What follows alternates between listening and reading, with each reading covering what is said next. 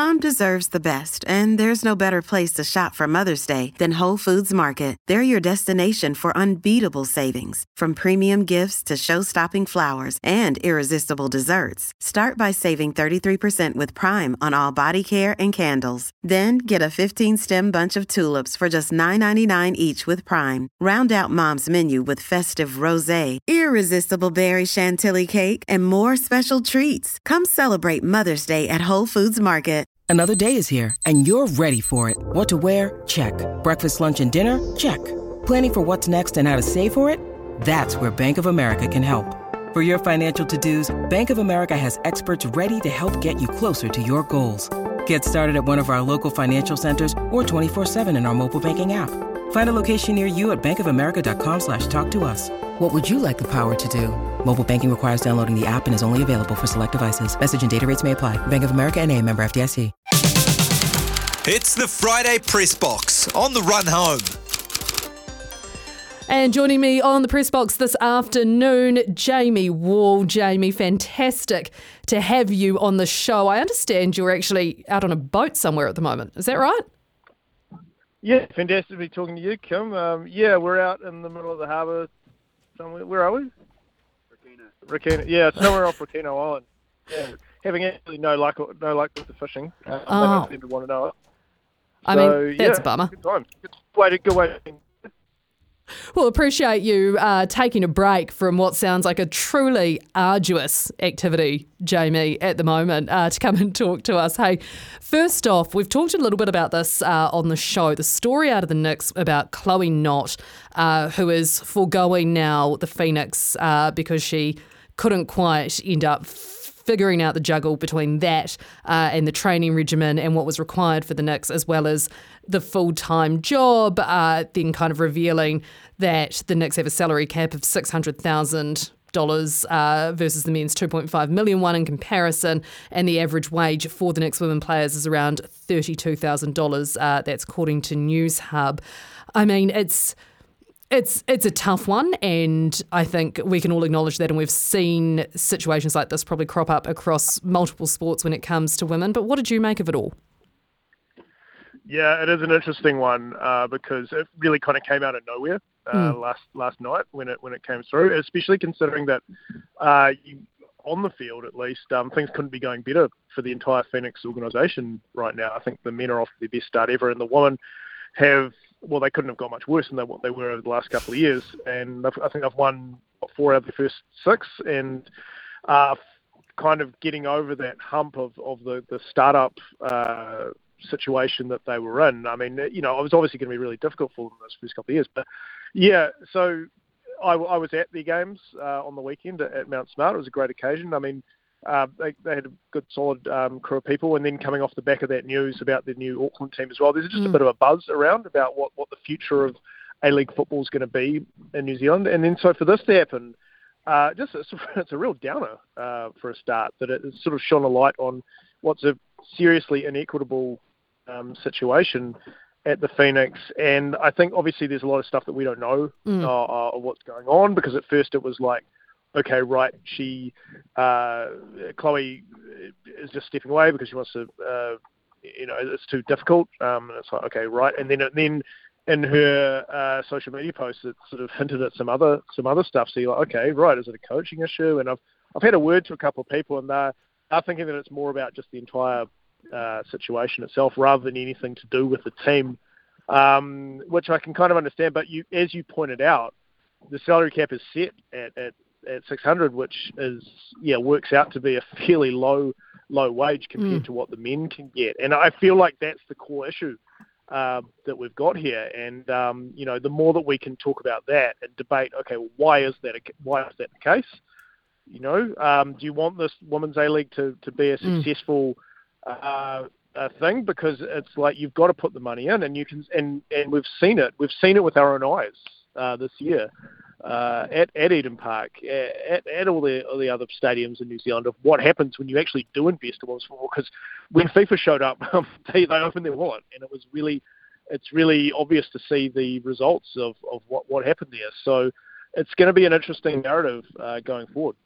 Yeah, and I think you raise a lot of good points there, because I also think, like you say, football was riding such a high after that World Cup. The Knicks had kind of picked that up and kept going, and were probably getting more attention than they've had in a long time, given the way both teams have started the season. And this almost felt like it's crashing you back to reality to some degree. We had a text in earlier in the show asking, but it's a great sentiment that the women should be paid more, and that will enable them to perform more and not be distracted outside with their actual jobs and having to earn a living. But where is that money coming from? And I made a similar argument around needing to invest in sports to allow them to be at the top standard that we expect. And is this just football kind of going through a phase that we've seen cricket go through and rugby to a degree go through as well when it comes to women's sport? I think so. Well, I hope so, because it means that if it's going through a phase, it means that it'll eventually go to another phase of when things are better. I personally think that this is sort of long overdue. I mean, it's far beyond the point of when I would have expected a women's professional league to be happening in football, considering the rate of female participation. This should have been one of the first sports to have this happen, not one of the last. So that's a real question I think football in this part of the world needs to ask itself. At the same time, you get people thinking of asking the question of well, what's paying for this? But it's a classic chicken and egg scenario to me. Anyway, this is my opinion on this. Is you're not going to get it to a point where it is going to be financially sustainable unless you start putting money into it now. And that is what it's going to be. The situation is that it is going to be dependent on the men's game, at least for now. But look at what happens when you do. That would be my counterpoint to anyone that says, they've got to start proving they can make money. Well, they've done it. Yeah, they've done it. I was there. I saw it. So that's as far as it goes for me in that regard. Yeah, 100% with you there. Let's turn our attention to cricket now.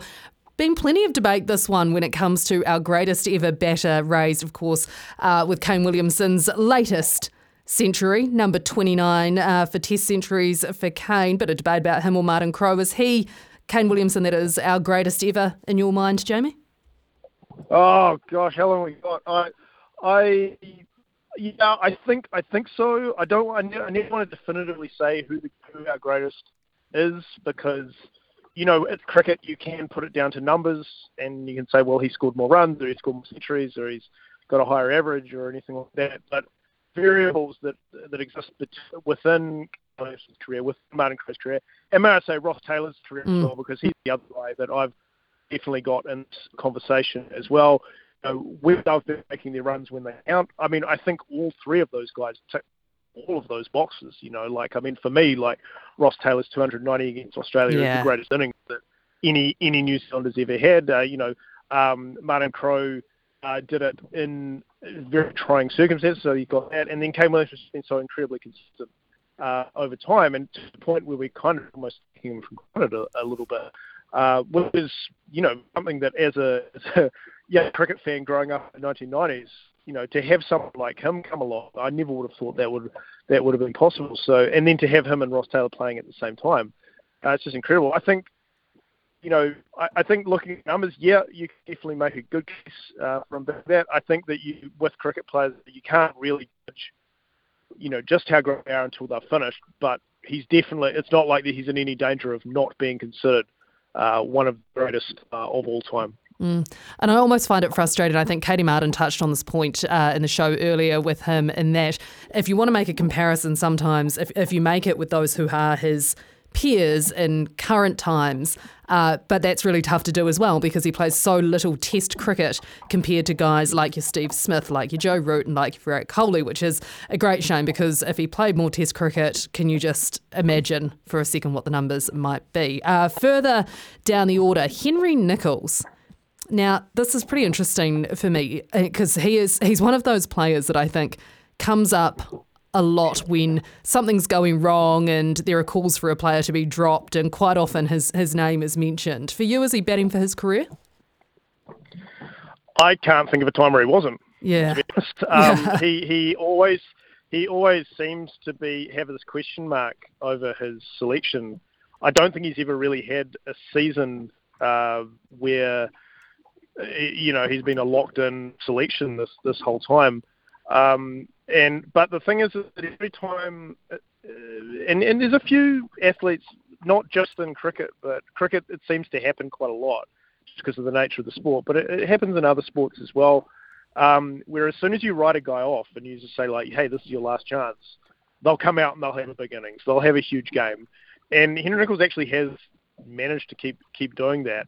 And to be perfectly honest with you, at the moment, I can't really think of anyone that's going to come and replace him like that easily right now. I mean, I guess we're going to find out just how stoic this New Zealand, this Black Caps outfit is in this upcoming fourth innings of this Test match, because it looks like that pitch is just going to turn into gravel by the time that they have to bat on it, and it could be an opportunity for a guy like him to, ideally be batting to win the game, but more realistically be trying to save it.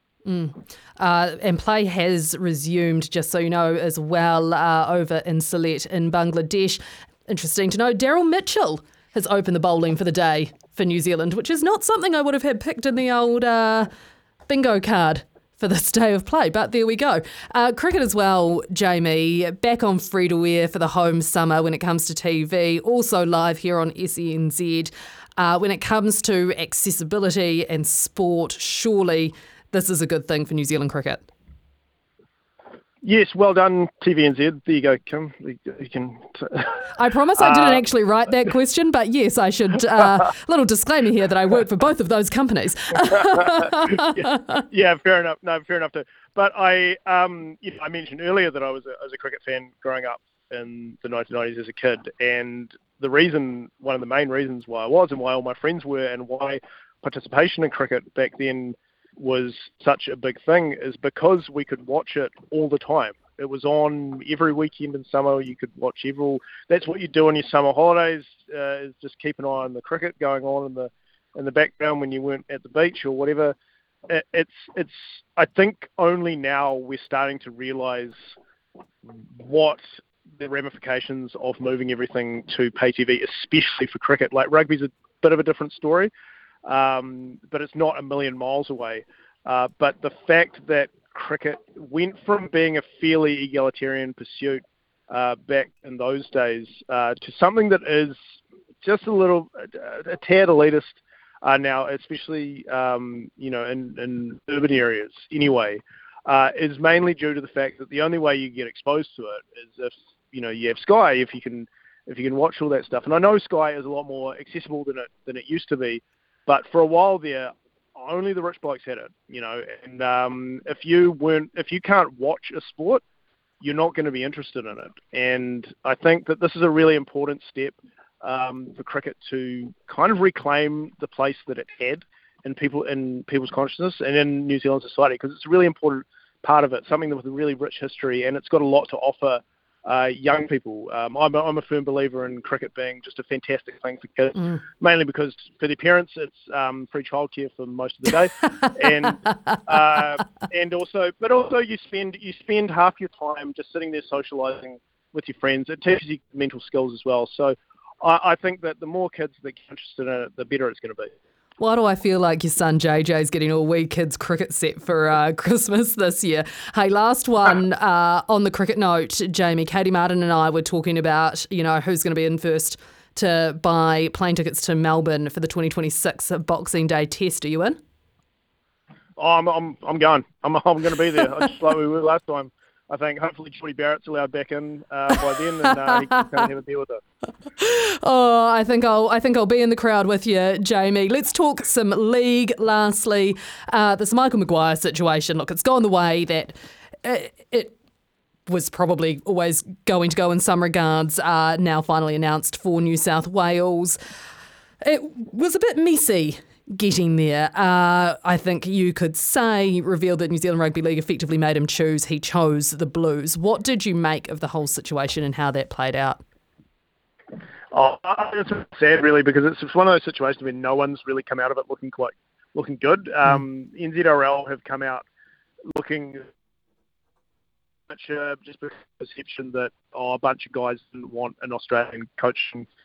The Kiwis, despite the fact that he just racked up massive wins over last year's 2 World Cup finalists, and seemed to have the full support of the players. And it's been a great, not a very long year for the Kiwis, but a good one. I'm quite excited about that Kiwis team going forward and what they can do. It's just a matter of getting them regular games. And Maguire hasn't come out of it looking that good either, because he got given a choice of, sticking with the job that he committed to, or getting one that he clearly always wanted all along. And also just for rugby league itself, that doesn't look good either, because it just goes to show the immense hold that Origin has over everything else. And really, when you think about it from an outsider's point of view, it's like, yeah, don't get me wrong, I love Origin, I love watching it and everything, but it's absurd that it's on a higher standing than international rugby. It's got to be the only sport in the world that, outside of, like, say, American sports, where the international version of it is not the highest pinnacle that you can go for. So it's just a bit sad, and it just kind of goes to show that whenever rugby league in this country starts to get on a roll, and we saw that with the Warriors this year, and we're seeing it with, like, really massive interest in the NRL just in general, as soon as it starts to get some momentum, it just has absolutely no hesitation, just loading up both barrels and just blasting its head off. Because no other sport got the ability to do that just quite like rugby league does, and it's a shame because it deserves better. Yeah, I do agree with that. The American sport comment got me thinking maybe they'll start calling the State of Origin winners the world champions, and then we can have some heated debates about that on, Twitter, X, whatever it's called these days. Jamie Wall, I will let you get back to the fishing. Go and catch a couple of snapper for dinner, please. Very much appreciate having you on the press box here on the Run Home